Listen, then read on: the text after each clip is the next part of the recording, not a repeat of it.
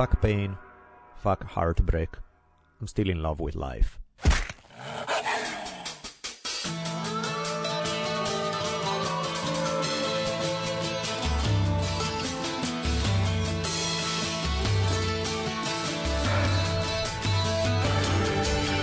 From the multicultural headquarters of the future capital of the free-thinking states of America known as Los Angeles, this is the Drunken Taoist Podcast.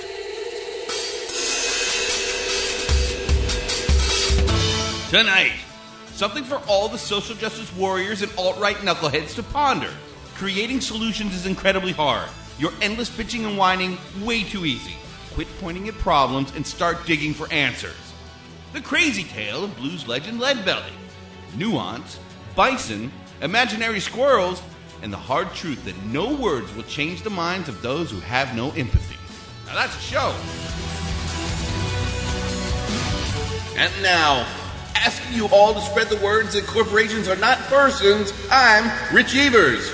And my partner in crime, the savage philosopher and middle finger of the gods, Daniele Bolelli, as we invite you to lower the lights, batten down the hatches, and prepare to open your mind. For the Drunken Taoist Podcast begins now. Welcome back, everybody. Episode 103 of the Drunken Taoist Podcast. I'll stop being excited about the century mark sometime around 130 or 140, I think. But damn, that's a lot of shows. That is a lot of shows. Imagine if everybody gave a nickel. Anyway, that would be a good chunk of money. Yeah, speaking of giving, thank you to Datsusara for sponsoring our show. Thank you to Onnit, and thank you to Sure Design, the trifecta of our sponsors who have been in our corner longer than any wise sponsor would do. For sure. You guys know the drill. Check them out. We love all of their products, or they wouldn't be our sponsors. Datsusara with the best temp gear up there. So if you need a backpack, a travel bag, a yoga bag. That's right. He just started a whole great stuff, high quality design, and they last forever pretty much. So I love their stuff. On it, with the, speaking of trifecta, they have the trifecta of their thing, which is their food. There's a food section, there's a supplement section, and there's a workout gear section to On it. There's probably even a little more. There's some apparel and so on, but that ruins my trifecta metaphor, so I'll stick with that. Check them out. Lots of great products at On it. I've been, as I mentioned in the last couple of episodes, on a buffalo bar kick lately. Those things are awesome, and I really like the guy who makes them for On it. I don't know him personally, but some of his support for the No DAPL thing has been epic, so I dig that. I saw where the bison is now the American official mammal of the United States. Which is how it should have always been, right? It's like, yeah, buffalo is awesome too. If you eat meat, it's way healthier than eating any other kind of meat. So better than skinless chicken. Yeah, it's perfect. So check it out On it, and while you are at it, you can check out, as I meant, did you try the new Alpha Brain? The one, the instant one? Yes. I dig that one. I feel it more. The pill form, some people feel the it. pills better. I think really, exactly. That's what I mean about individual chemistry. Everybody's different. I'm not here to trash anybody's product, but no. I still like the pill form better. You know, it's funny because I heard that from a couple of people. I also heard the exact opposite, which is my experience. Is the instant one kicks in so much better. Where individual chemistry is a strange beast, but yeah, check them out. Yeah. Supplements are great. They made them with no expenses spared to give you the best, so check that stuff out. And of course, Sure Design with the funkiest, coolest t-shirts out there. Having said that, why don't we jump right into the episode? Here we go.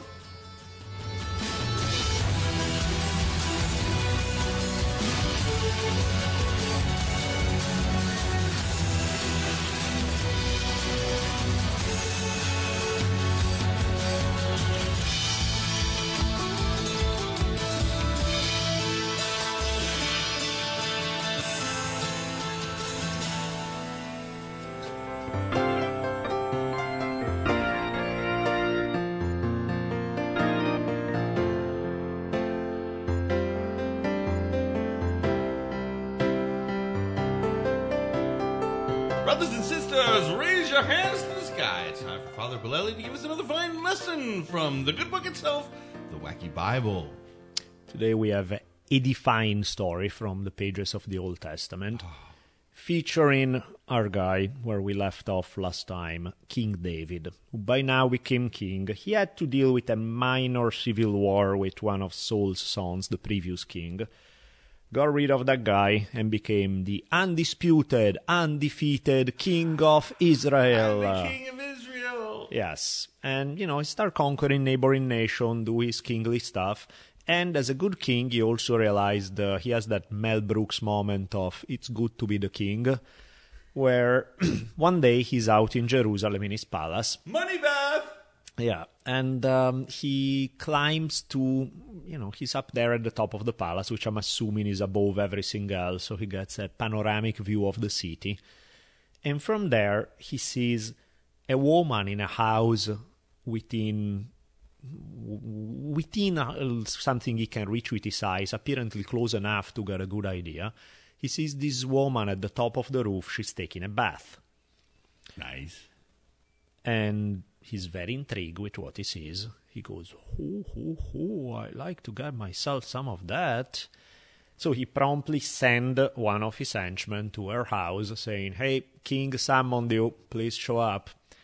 She goes back there.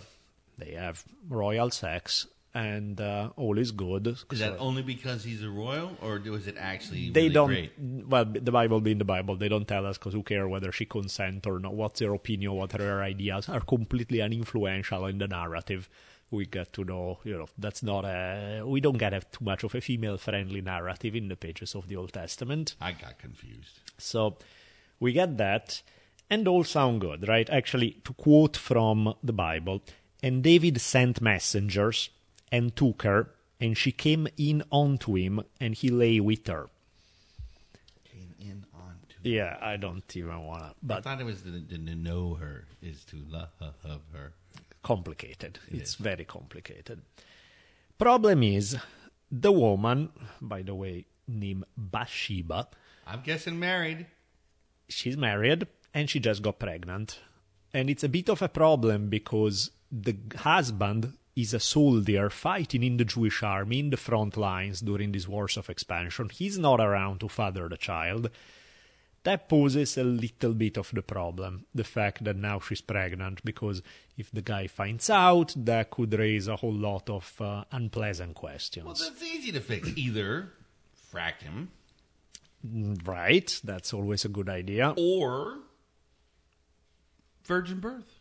That always works as well. But in this case, David is a nice guy. He doesn't want to kill this dude. He's like, how about we make it simpler?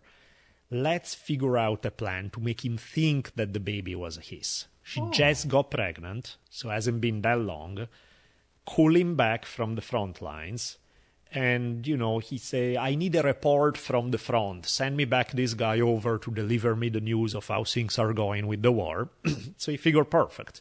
He entertains him, give him a big banquet. Thank you for the news. This was very excellent. And the message is, okay, now please go home to your wife. She really wants to see you. Yeah. Unfortunately, his balls had been ripped asunder while in battle. Not figuratively speaking, perhaps, but not. What happens is that this guy said, no, I can't. My brothers in arms are fighting in the front line and sweating and dying and stuff, and I'm here enjoying myself. I can't go to my wife and enjoy myself. The king commands. And David is like, no, really, you really want to go to your wife. Please, just do that, okay? And he's like, no, my sense of duty is a betrayal of my brothers in arms. I can't do such a thing. And David is like, okay, motherfucker, I guess we have a new plan for you in that case. Yeah, back to the fragging. Yeah, let me pen this letter for you. So he writes this message, seal it, say, please give it to your commanding officer. And let's talk about it next. Have a good life. This poor guy brings his own death warrant to his commanding officer without realizing, hands it to his commanding officer. The guy opens it, reads it. He says, this motherfucker that just brought you the letter, at the next battle, put him in the front line, and everybody backs away. So leave him alone in front of the enemy, and let's deal with that.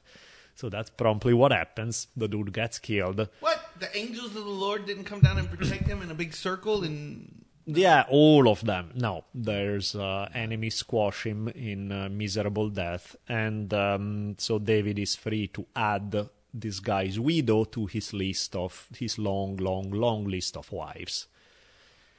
Yes.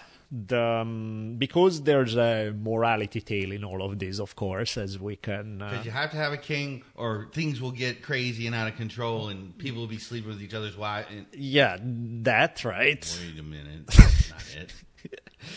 Down the road, the prophet Nathan heard about this and got pissed off and scolded David for his action and promised triple punishment. Now, he knew all of it?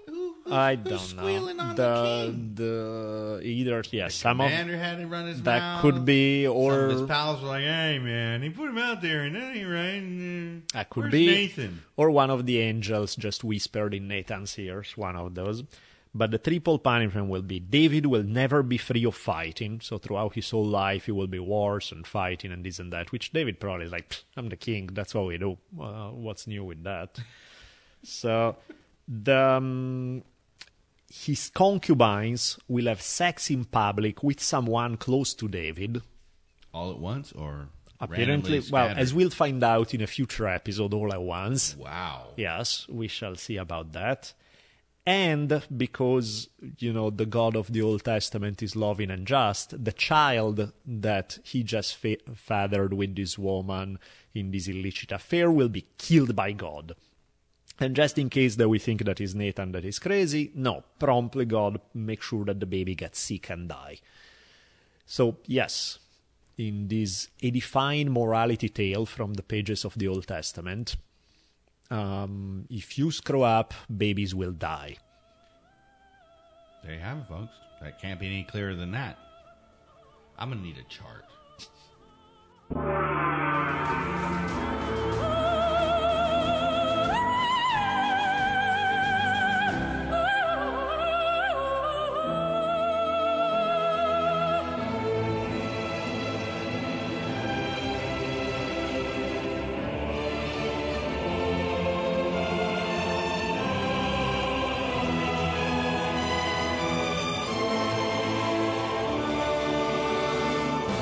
I wonder if we can find something to rant about. Is anything bothering you today? Oh, God, let's rant away.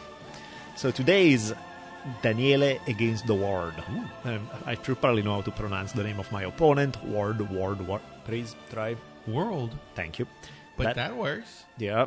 The 5-inch blade is coming for you. Because there's... you guys know me. I tend to not necessarily be aligned along ideological positions. I'm gladly gonna hammer on everybody from opposite side of the spectrum today.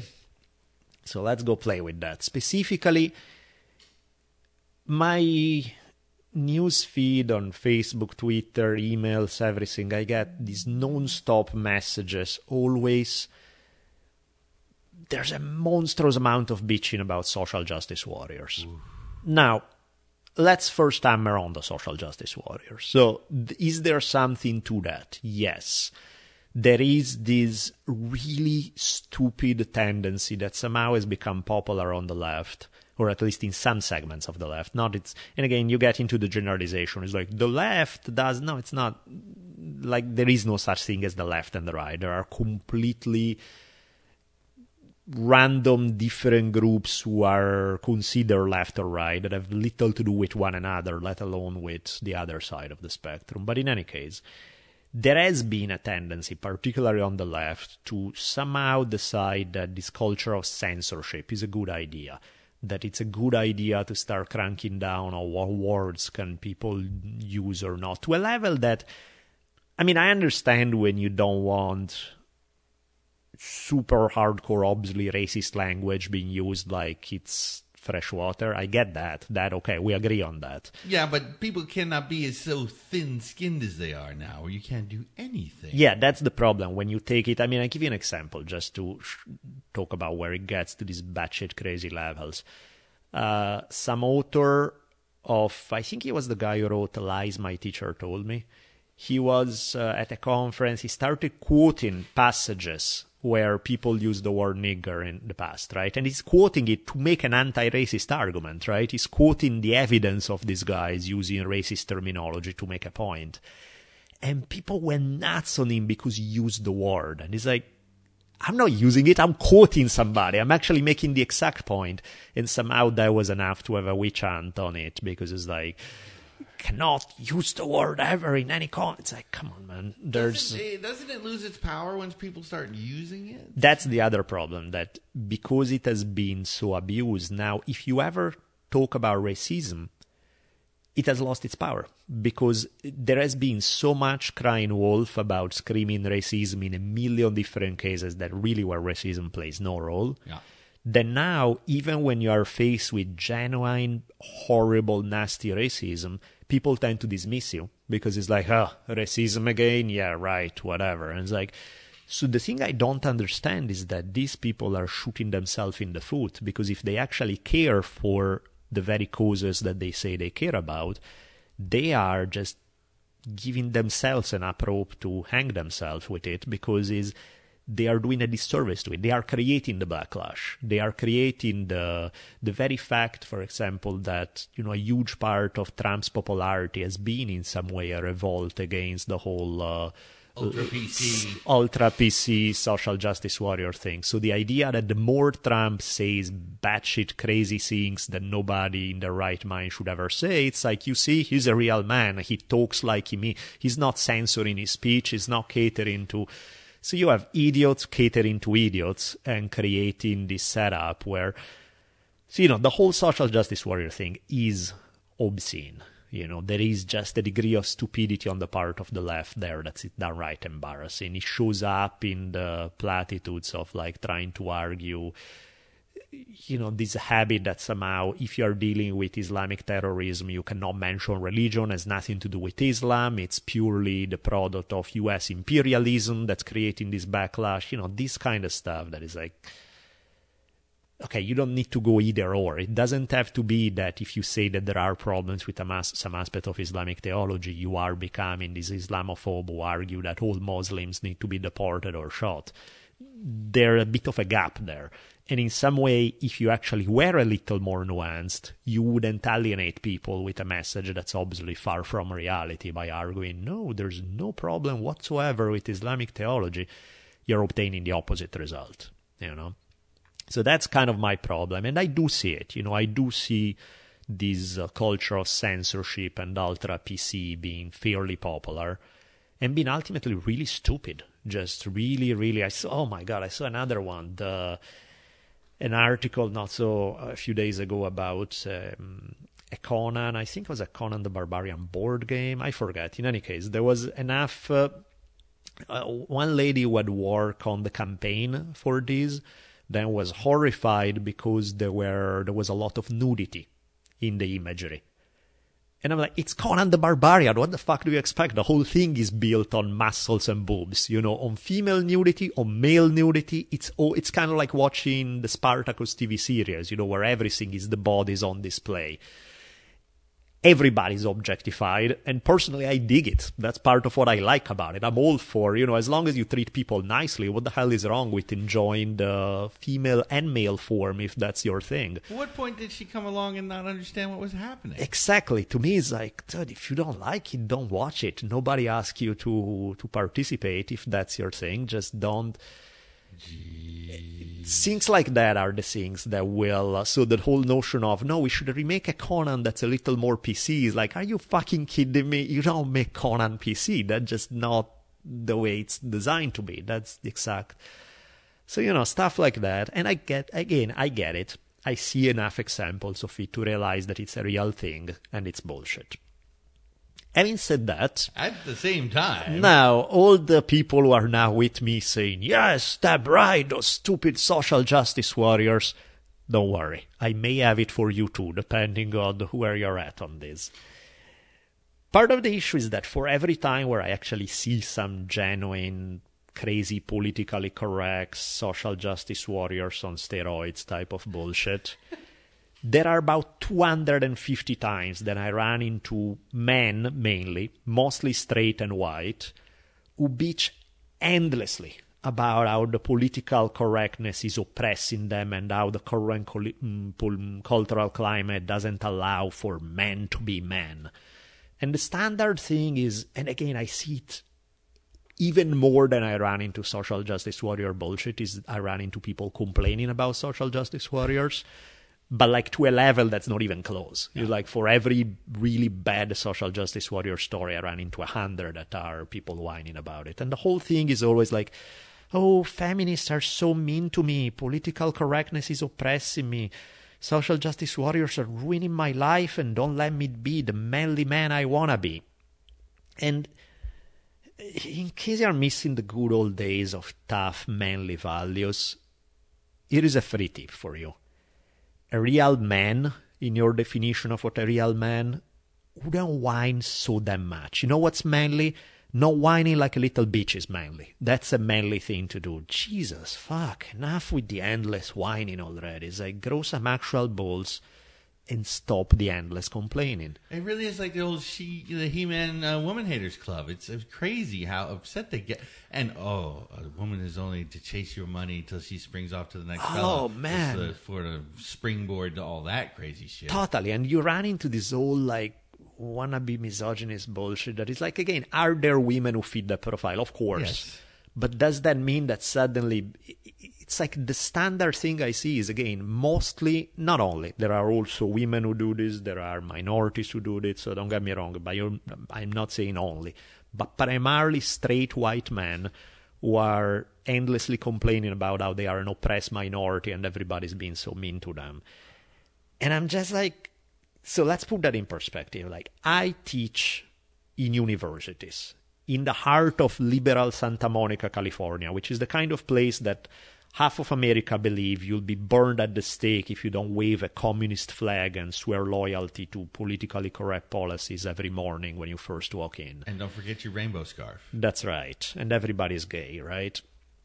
My workplaces, Southern California colleges and universities are the blueprint for the kind of places where political correctness is supposed to rule. And yet, I show up, and I'm not exactly the guy who's going to fit perfectly in a super politically correct model. I regularly show up to teach with T-shirts featuring Conan the Barbarian chopping people's heads off while naked women moan at his feet. I cuss in class. I regularly express highly unpopular ideas against both conservatives and liberal ideologies alike. I talk about religion in less than measured terms. You're kidding me. I wrote an open letter to the academic world, publishing my book, beside being spread on social media, that ends with Tupac's words, "Fuck you and your motherfucking mama." The podcasts, as you guys well know, are filled with description of boobs. I'm a big fan of female nudity in the ways that many feminists would consider sexualized, objectifying ways. In my books, I've admitted anything from illegal drug use to entertaining call girls to everything in between. So please tell me again how I play it safe and, I can slide by because I probably play by politically correct rules. If 1/10 of what people say about the liberal culture of censorship was true, I would have already been fired from every job I've ever had, And again, this is not to say that there isn't some of that, because there is. It's horrible, it's annoying, and it's a bad idea on the part of the left. There is some of that, but it's just a fraction of of the boogeyman that people have turned it into, of how big of a deal they make it sound. I live in that culture. I'm in the middle of it. It doesn't get any more PC than the places where I work, and it's still not nearly as bad as people advertise it. So, while I'm sure I am hated by some people for some of the above things, there are no lynch parties at my door, no mobs demanding to silence me forever. So, and again, this is not to say that there aren't assholes somewhere trying to enforce a culture of censorship, but, my point is not censorship is cool and we should go by it and don't complain about censor. I'm not saying don't complain in that sense. I'm saying deal with things in the right proportion. Address something when it's there. Don't turn it into this ghost of this bigger than life, larger than life thing that is really not there. Is not as pervasive. Pervasive. Thank you. Yeah. Yes, my English was failing me there for a second. I think it was pretty close. No, it's funny. I mean, I remember the stupid Ghostbusters movie came out last year. Oh, yeah. People going crazy. You know what? At the end of the day, you can hate on that for the very reason because the movie sucked. Yeah, exactly. It doesn't have anything to do with women characters. Right. Exactly. And that was crazy. Totally. No, and you do see that kind of backlash that show up in everything, right? It's constantly in about ethnic minorities, about women, about, it's all about this kind of gay. It's all about these guys are, and, I get it. It's part of the pendulum swing that go back and forth, but it's like some of the excesses on one side. In that sense, the culture of the whole social justice warrior stuff is feeding a resurgence of right-wing ideologies, becoming popular even among people who are not that stupid. Even not among, the toothless rednecks somewhere, but even people who are somewhat smart are turned off by some of the PC culture. Yeah. And they are then willing to lend an ear to people that sometimes I'm like, are you fucking kidding me? Are you really quoting Alex Jones? Are you really quoting Milo, whatever the fuck his name is? These people are poison, and you think that somehow just because they are yelling at somebody who is an idiot, and they are right to yell at somebody who is an idiot, somehow they are any good? They are just mild. All of these fuckers, they are the social justice warriors of the right. They are doing the same thing on the other side. They're the mirror images of each other. Completely. That Milo shit is poison. Yeah, and I mean, these guys, they make a living on controversy. Yeah. They thrive on pissing people off so that their name will be in the media. The more people protest them and ask for boycotts, the more they are feeding into them, right? So it's kind of like... But that's the thing that I hate, is like the stupidity of the left encouraging the stupidity of the right, which encourage the stupidity of the left, which encourage... It's just this back and forth pendulum swing between idiots that's really a race quite to the bottom. annoying. It is. It is. But the real question is, how do you fix it? I mean, because you're right. 20 years ago, no one would bitch about, women are so mean to me. And to hear white men complain about how they've been trounced upon. Well, that's the thing, is like people love being victims. And people who complain about other people wanting to be victims, they still want to be victims. It's kind of like 80% of Americans identify as Christians, and yet Christians claim they are an oppressed minority. You got, crime rates have dropped dramatically compared to decades ago, and people constantly whine about the good old days when you could let your kids play in the yard. There's always this bullshit. And again, I'm a big fan of, in some way one can say, hey, you're complaining right now about this bullshit. Okay, sure. And I'm not saying, in fact, that you cannot criticize things or you cannot complain about stuff. You can. That's in some way, like we have a rant section, right? It's kind of about this, so it's funny. The point, though, is eventually, let's move on. It's like, yeah, point to the stuff that's wrong. Great. That's usually step one in fixing a problem, is identifying and saying, hey, there's a problem there. And then push for solutions, push for ideas. And in this case, really, the problem with this is that the solution is not a easy 7 steps. If you just take this one step, the next, the problem will be solved. The problem is raise your damn IQ a little bit. The problem is the solution to the stupidity of the left is not the stupidity of the right, and vice versa. The solution is not being stupid. That's a good start. Well, in the circling the drain that we have going on right now, it seems like the only thing to really fix it is some real live misery. Yeah. It's... they didn't come out of World War II complaining that, girls are kind of mean to me. Yeah, exactly. Oh, that white kid shouldn't be wearing those dreadlocks. And I know. What? And vice versa. And the guys who then complain about this nonstop, and all they can talk about is the PC culture is trying to silence me kind of thing. Which, again, are there people who... Sure, there are individual cases where that's true, but for the most part, it's not. The majority of people that I hear bitching about this stuff are people who haven't seen the university with a binocular. They don't have no idea. It's shit that they read in the newspapers, in social media.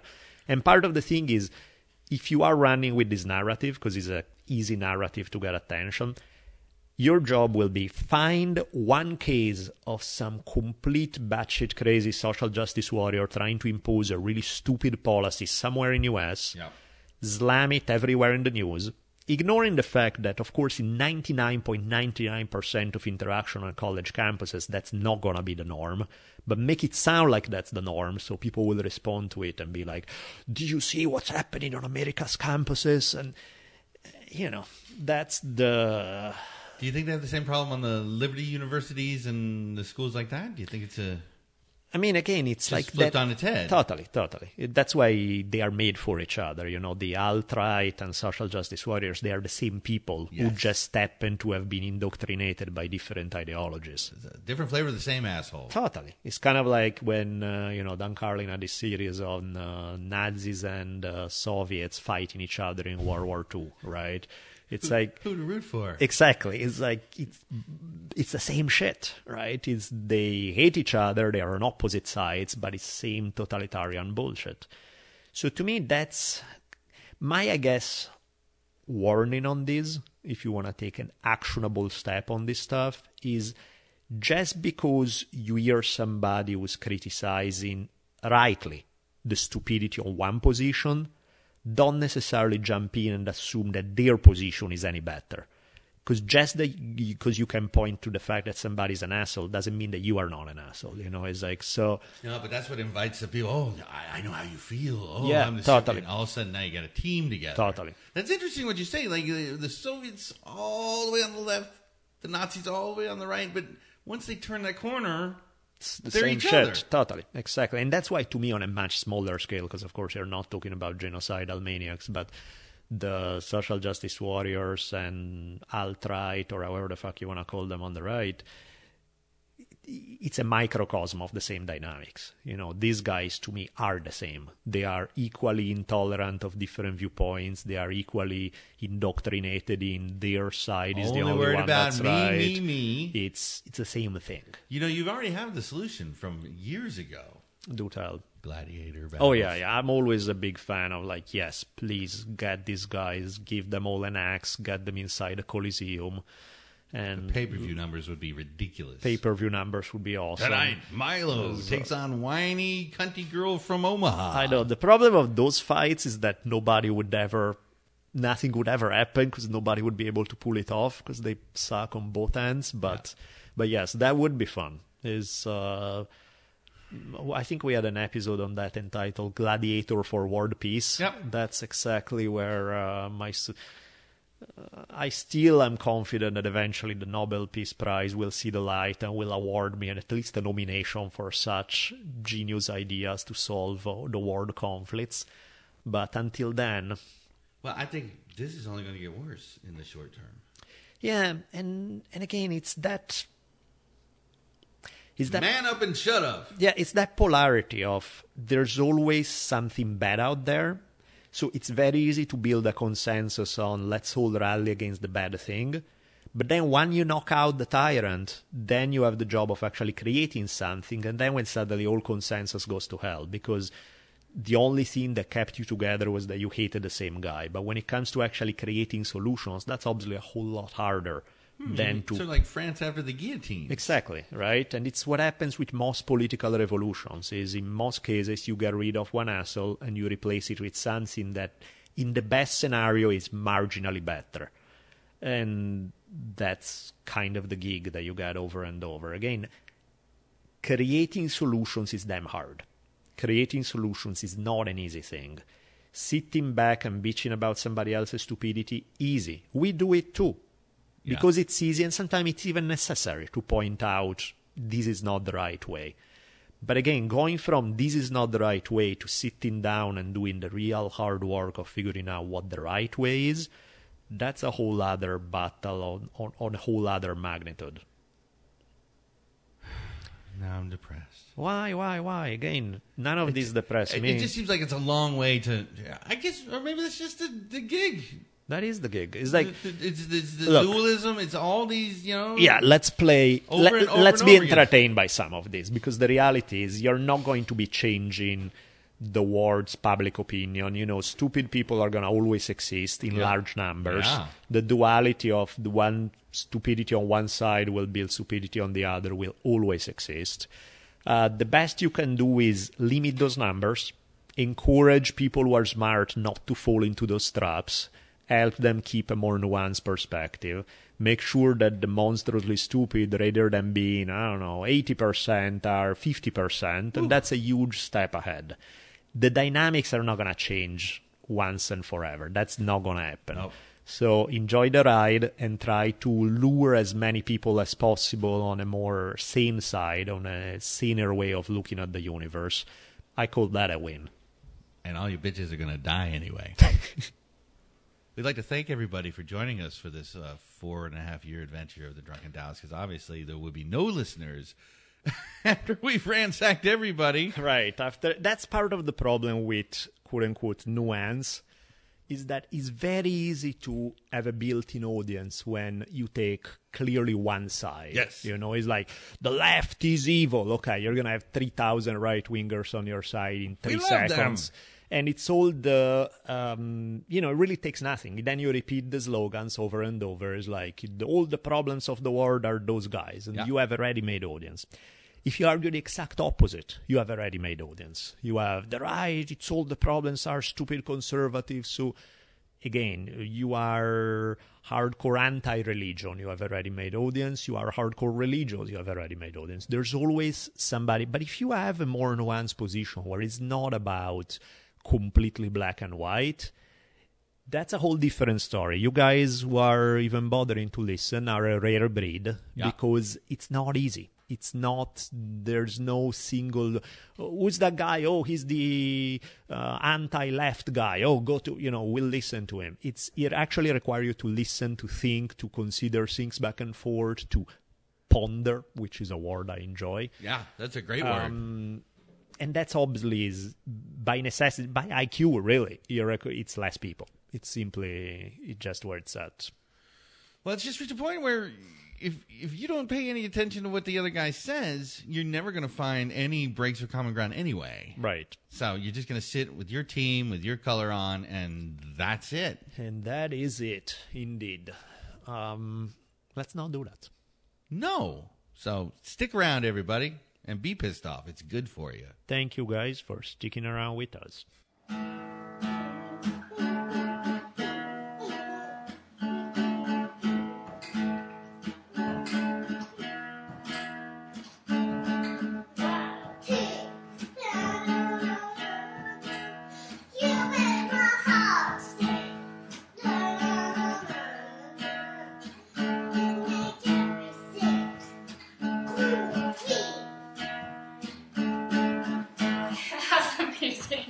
Isabella moment, boom, boom, boom. That's become the theme song. I like that. Somebody's backing into the house. Yeah, there's construction taking place not too far from here. The new wing of the Church of Bellelli is being put in right now. Yeah, exactly. The swimming pool, the multiple wife chambers. No, it's sadly some motherfuckers are building into the canyon, going into wildlife habitat, putting 30 gazillion houses. But I was just thinking as I drove up, what this place needs is a few more houses. Yeah, of course, right? That's they were going to put a 300,000 person development up by Magic Mountain, which will flood out Ojai, which is like the last dark sky that we have. Yeah. No. Somehow I got knocked off the books for a minute, but that's good. Oh, I have another good update too. My favorite place, Amoeba Records. Oh yeah. Getting bought out and to be raised for a giant glass steel structure. It looks like that's on hold for at least 5 years. Really? Which may be enough time to get a landmark status. So worst case, it'll be like up where the little record store will be like a niche. That's cool. Yeah, I'm that's totally something. fine with that. That's good. But we can't get rid of that. Good stuff. Well, two battles won, not the one right here. Anyway, Isabella moment. I'm hours away from just sending my daughter up for her last semester of her undergrad. Last already? Jesus.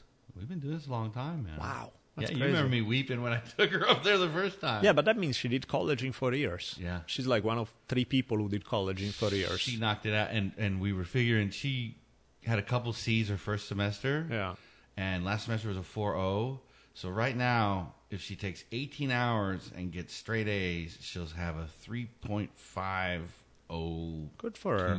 Something. Nice. Good for her. So I said, go for it, First semesters are always the ones that kill your GPA because you don't And have you don't the know what hang you're doing. of You don't have the focus. totally. You're outside of your, Yeah. you're taking those other general ed classes that you do not care Yeah, about. you need to take the easiest possible classes your first semester because that's where you're gonna screw up. So you need to have like very soft landing with easy Not courses. time for statistics No, just yet. and then slowly you can inch it semester by semester toward harder stuff. What do you think? I mean, at the end of the day, I said, look, if you end up with 3.48, Yeah.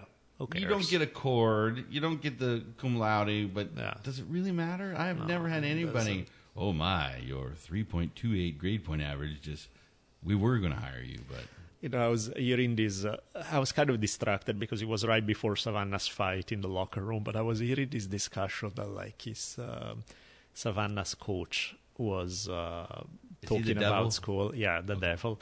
He was hilarious. He was like, but at some point I heard blah blah blah blah. I never finish high school because I dropped out of high school, and it was like. He was actually kind of funny. I was training jiu-jitsu, and my jiu-jitsu teacher said, you don't want to go to school. Come on, you have talent for this. What the hell are you? Why would you go to school for? And he was like, well, I kind of like math. And he's like, math? Who cares about math? Just train jiu-jitsu. Forget this stuff. And apparently he put some guy on his tail to make sure he wouldn't go to school. I was dying laughing because it's the exact opposite of what you hear where you get the guy who's like, sure, jiu-jitsu is important, but make sure you attend to your schooling. Get your grades, son. Yeah, no, he was like, that's not exactly the way it played out. Wow. Think about the effect that had on his life. Yeah. Some really not great advice from someone. He was like, he was saying, that's probably not the best advice ever, but it kind of worked out for me. But I wouldn't do it to somebody and there's else. That too, so. Yeah, it was pretty funny. It's what the Lord had in mind for him. His pathway was laid out at a young age. Yeah. But so, stay out of school. Wait, that's not right. Yeah, drop out to, what was it, good old Timothy Leary. Tune in and drop out. Yep.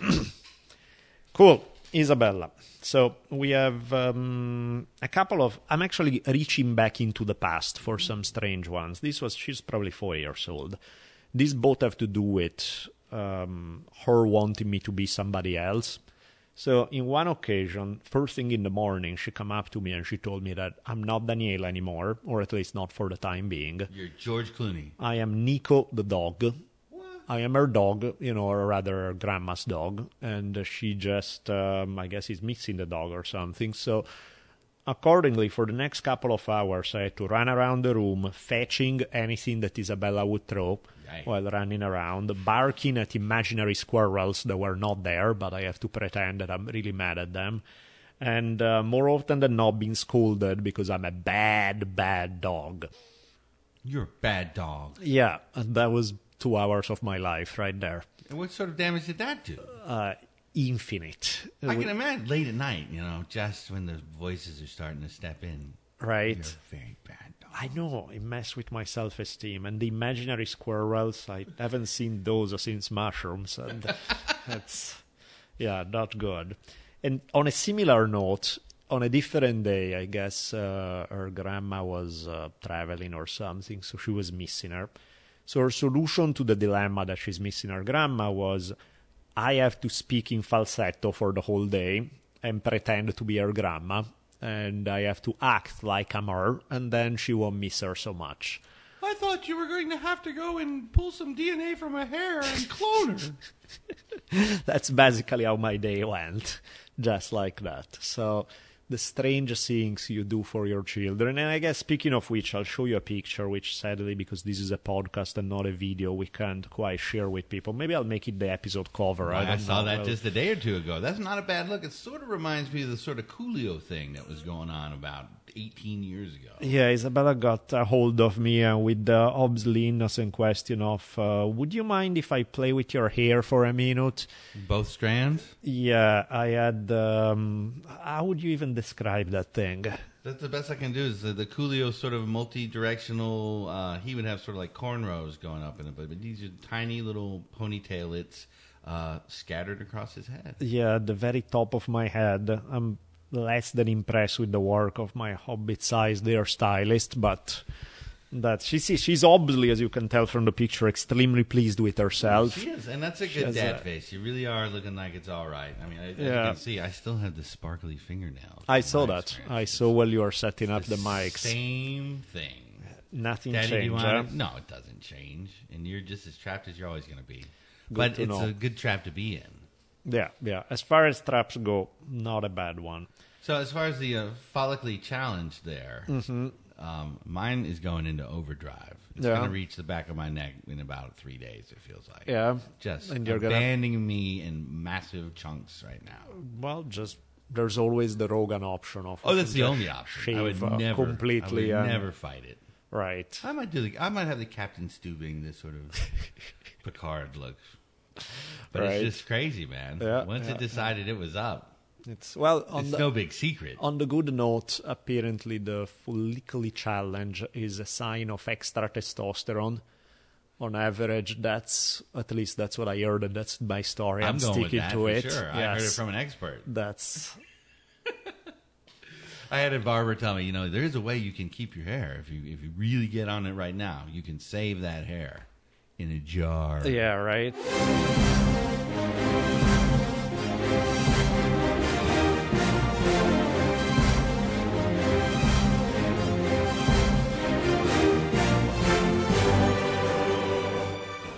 All right, friends, it's story time.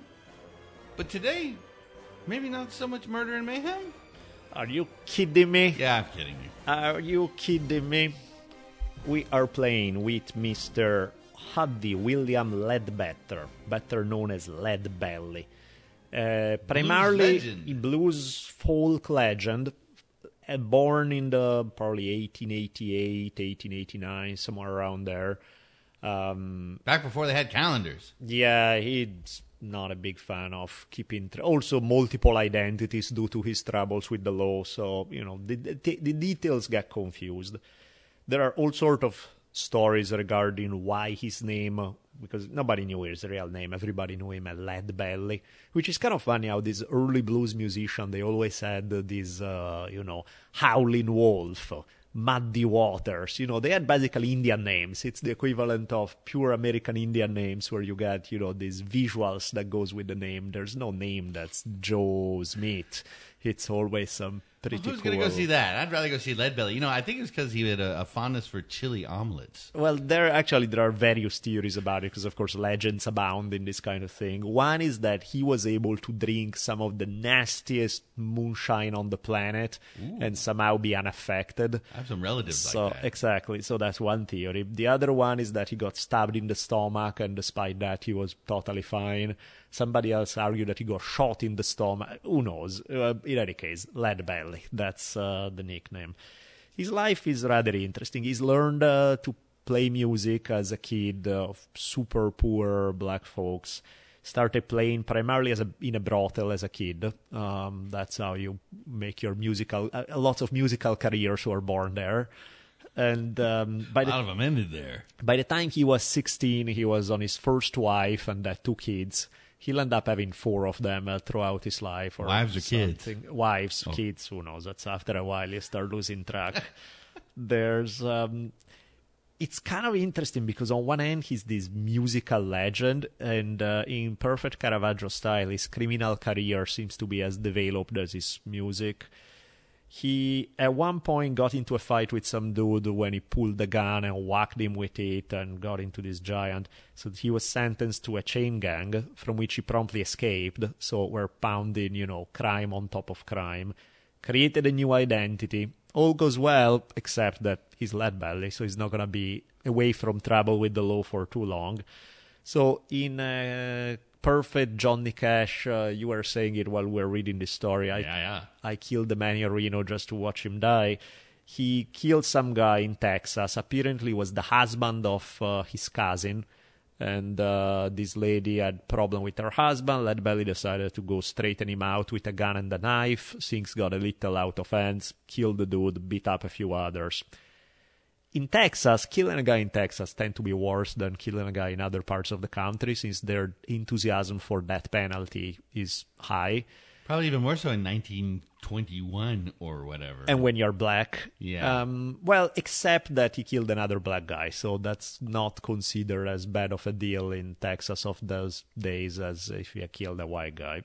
I shot a man in Texas because he was mean to my cousin. That's basically probably how the story goes. Not quite as cool, but, probably more historically accurate.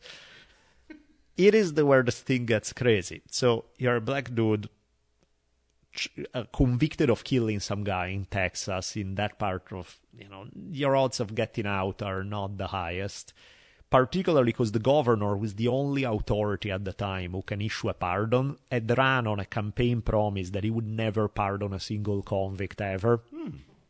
So, your odds don't look incredibly well as long as that governor is alive.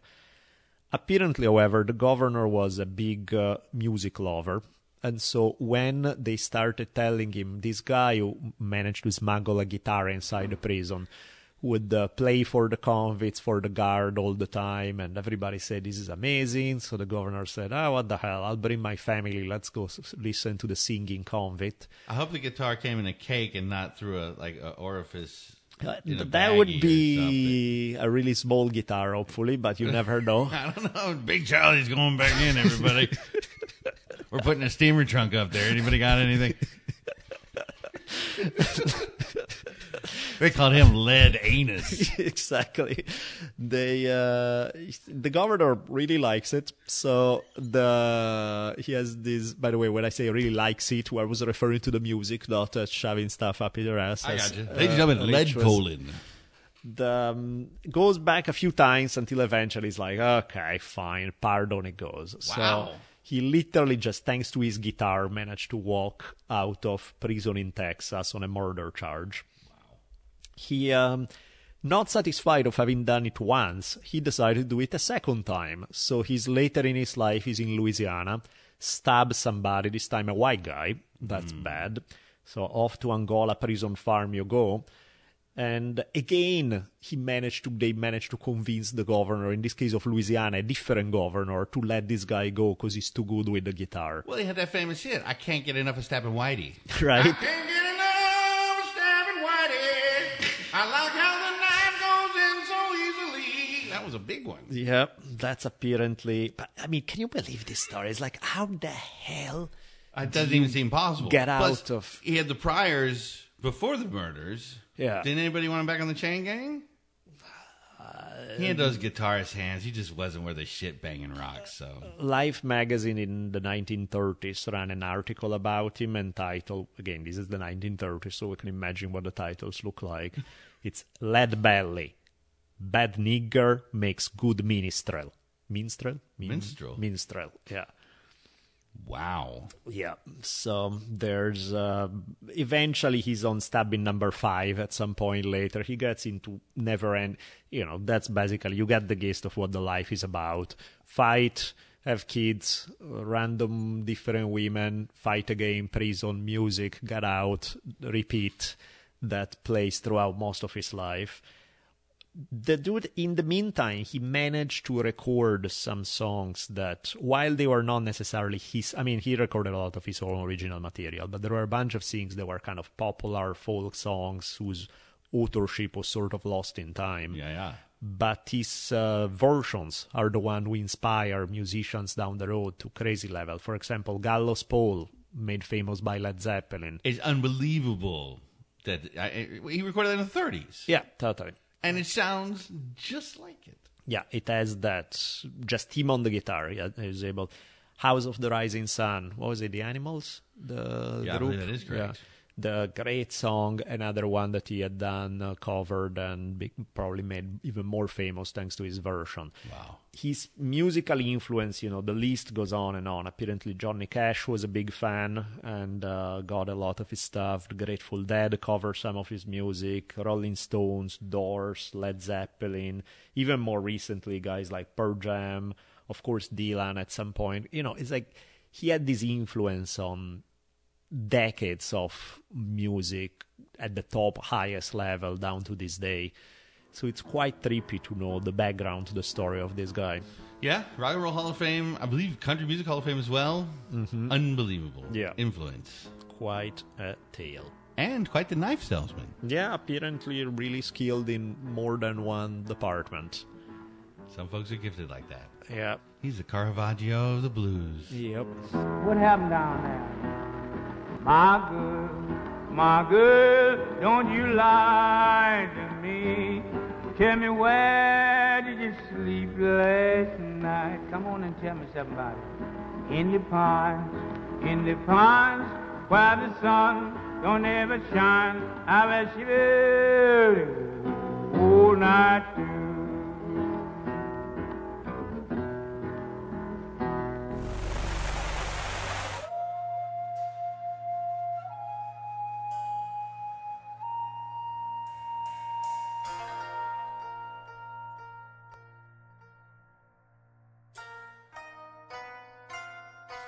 Alrighty, it's time to put on my gloves of protection and zip.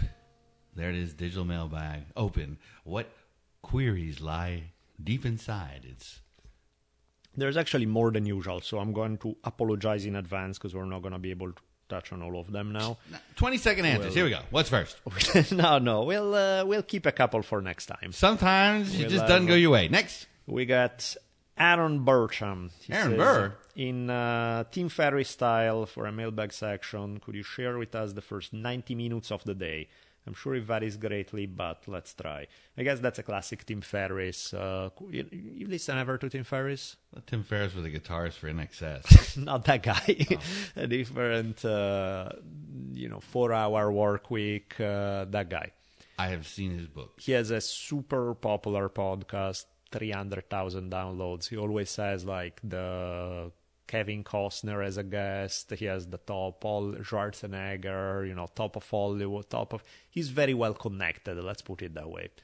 And there's a great section in one of Chris Ryan podcast about Tim Ferriss that was really funny, because one of the things is that Tim Ferriss certainly does a great job. There's no argument about it. There are a lot of some of his things are brilliant.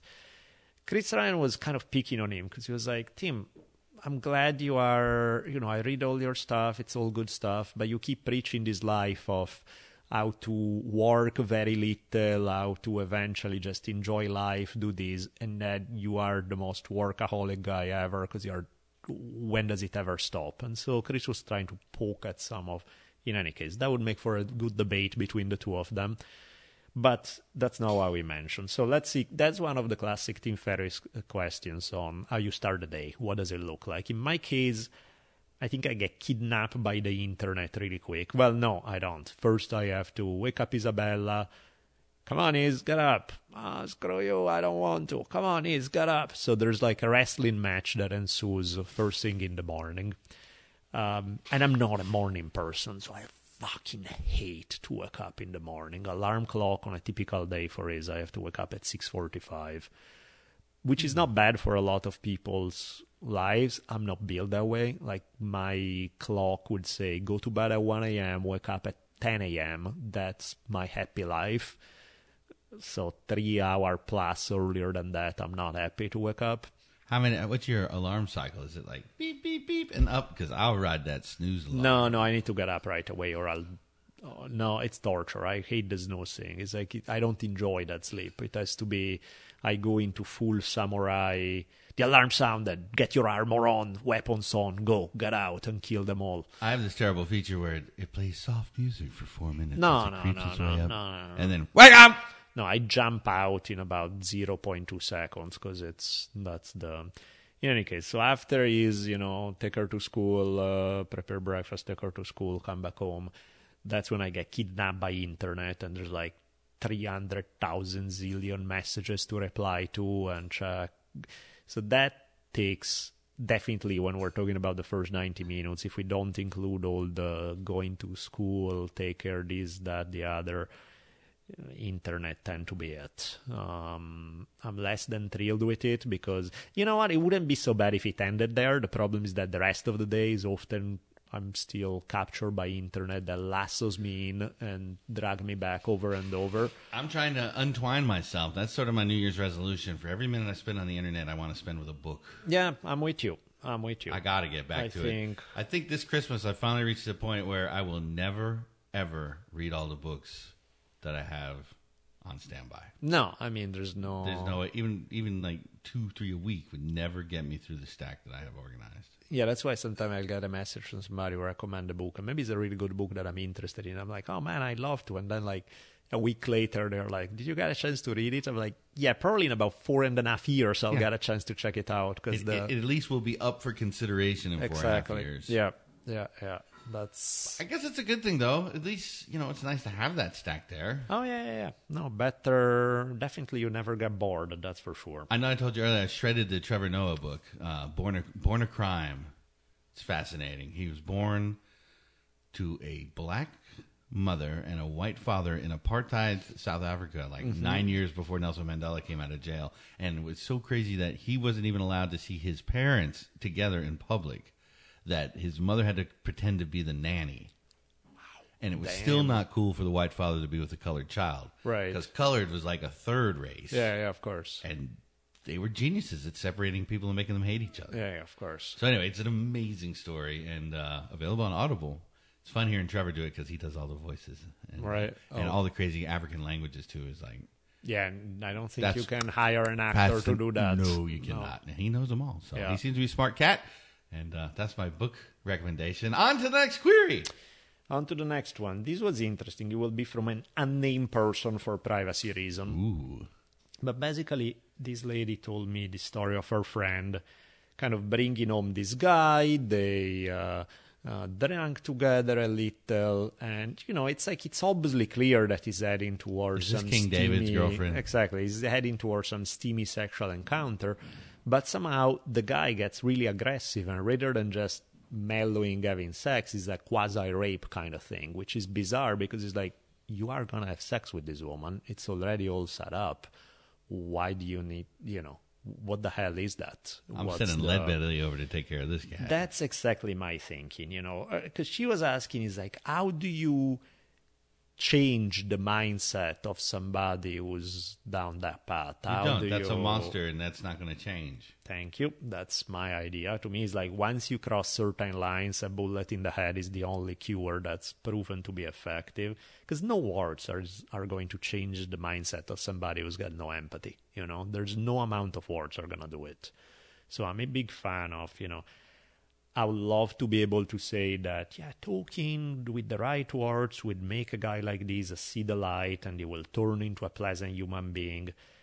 Reality is that if you have gone down a dark path that far, there is no coming back. In this case, the guy's a predator, plain and simple, and no words are going to change that.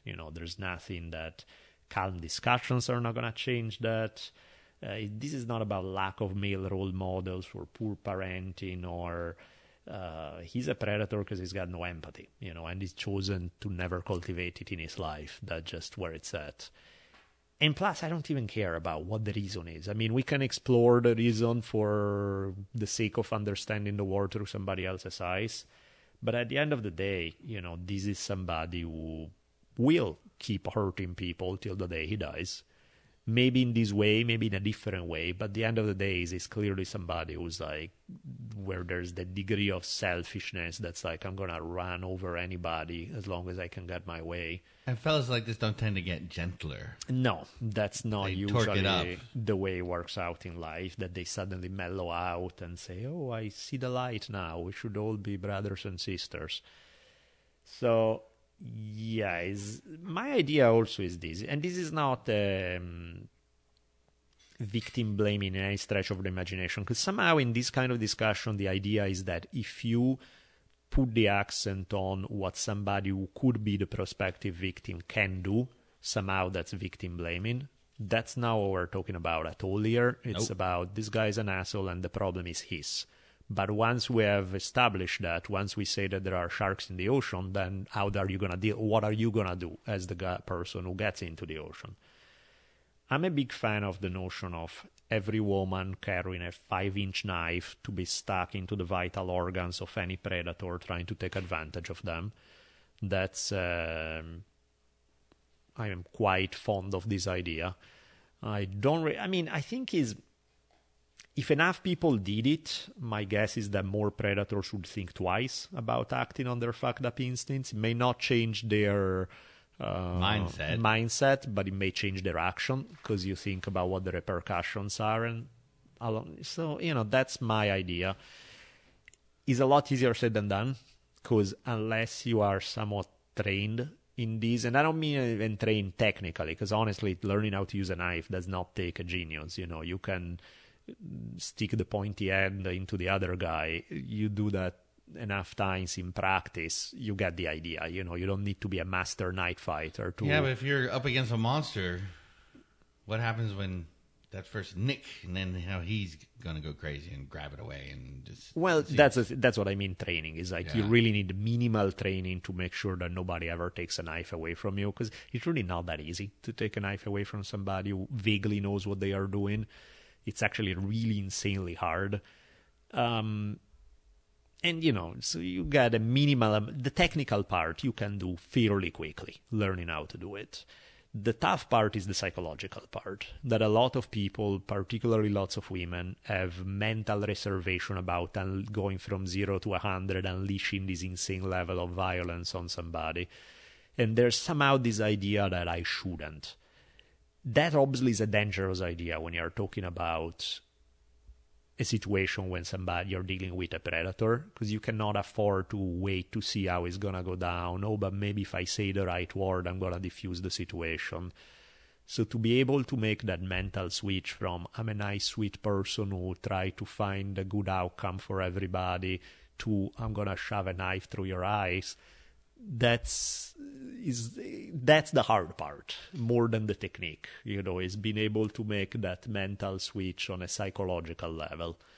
At the same time, having said that, I really think it would help a lot if enough nasty predators found themselves on the wrong end of a pointy knife.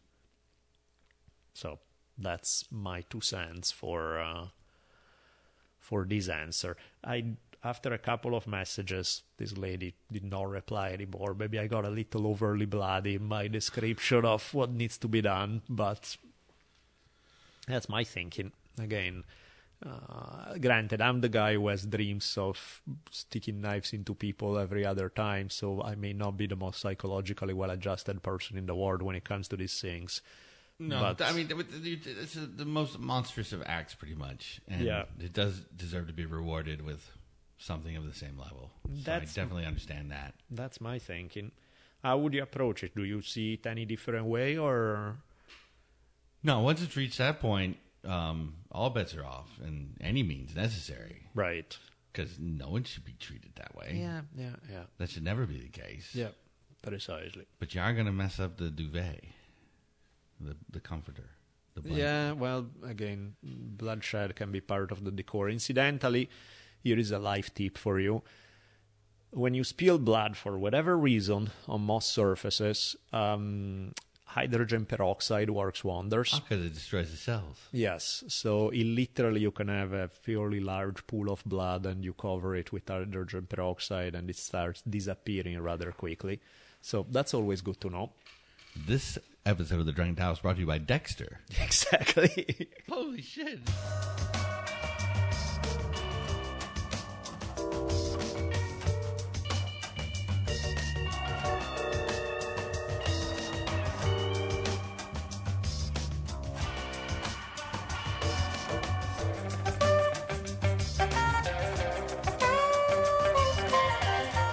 Funky music means one thing, and that's the end of another fine episode of the Drunken Taoist podcast. Look at that, we made it all the way through another one. Yes, we did.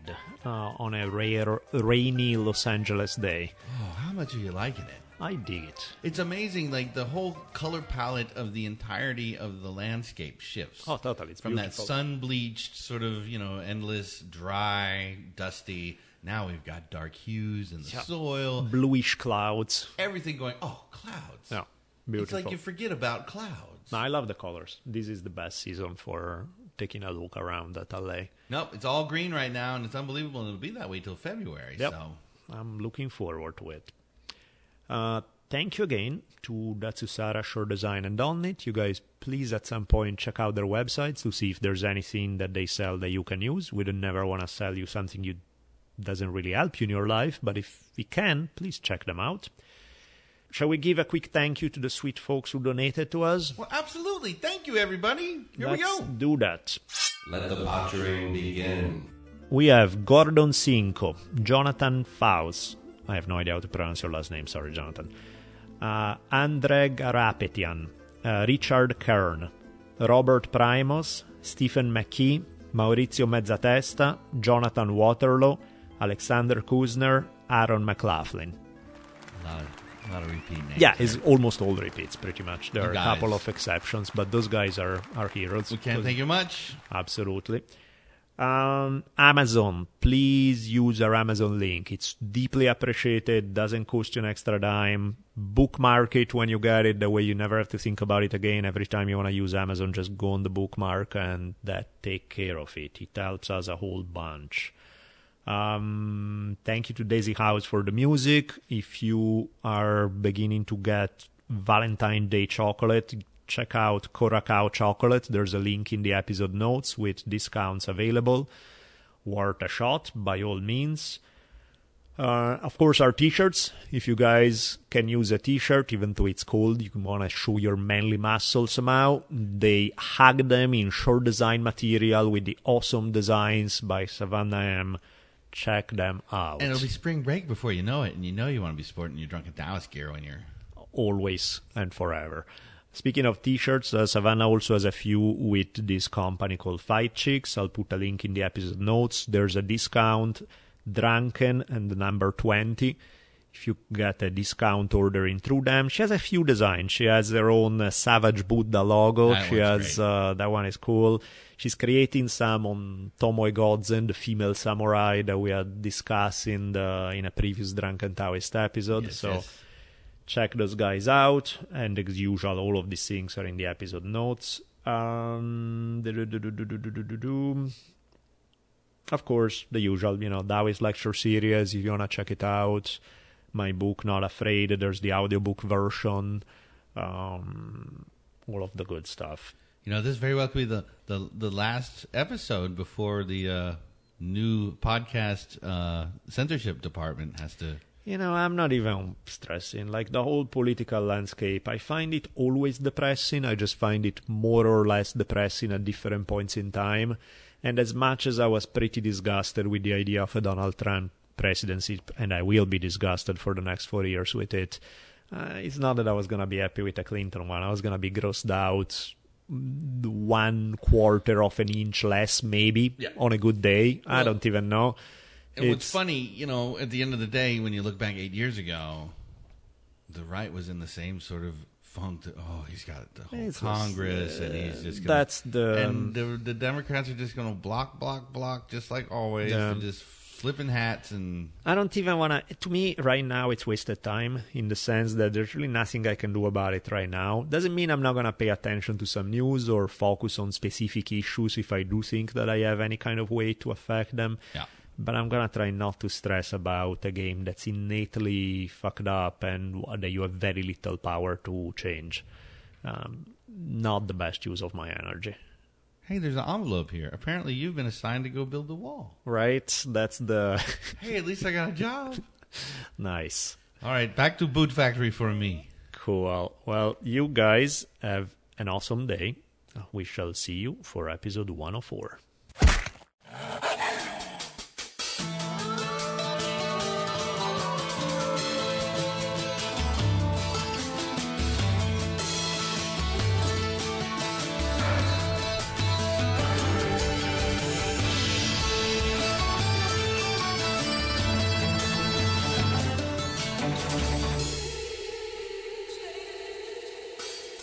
And so ends another awesome episode of the Drunken Taoist podcast.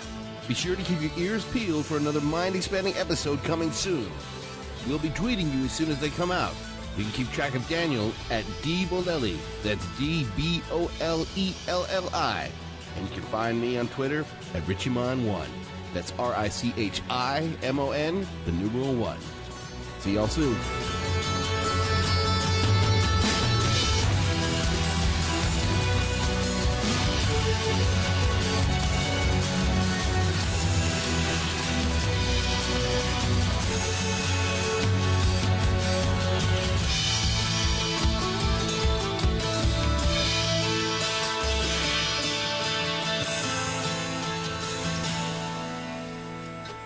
Maybe I don't want to hear this. No, you don't.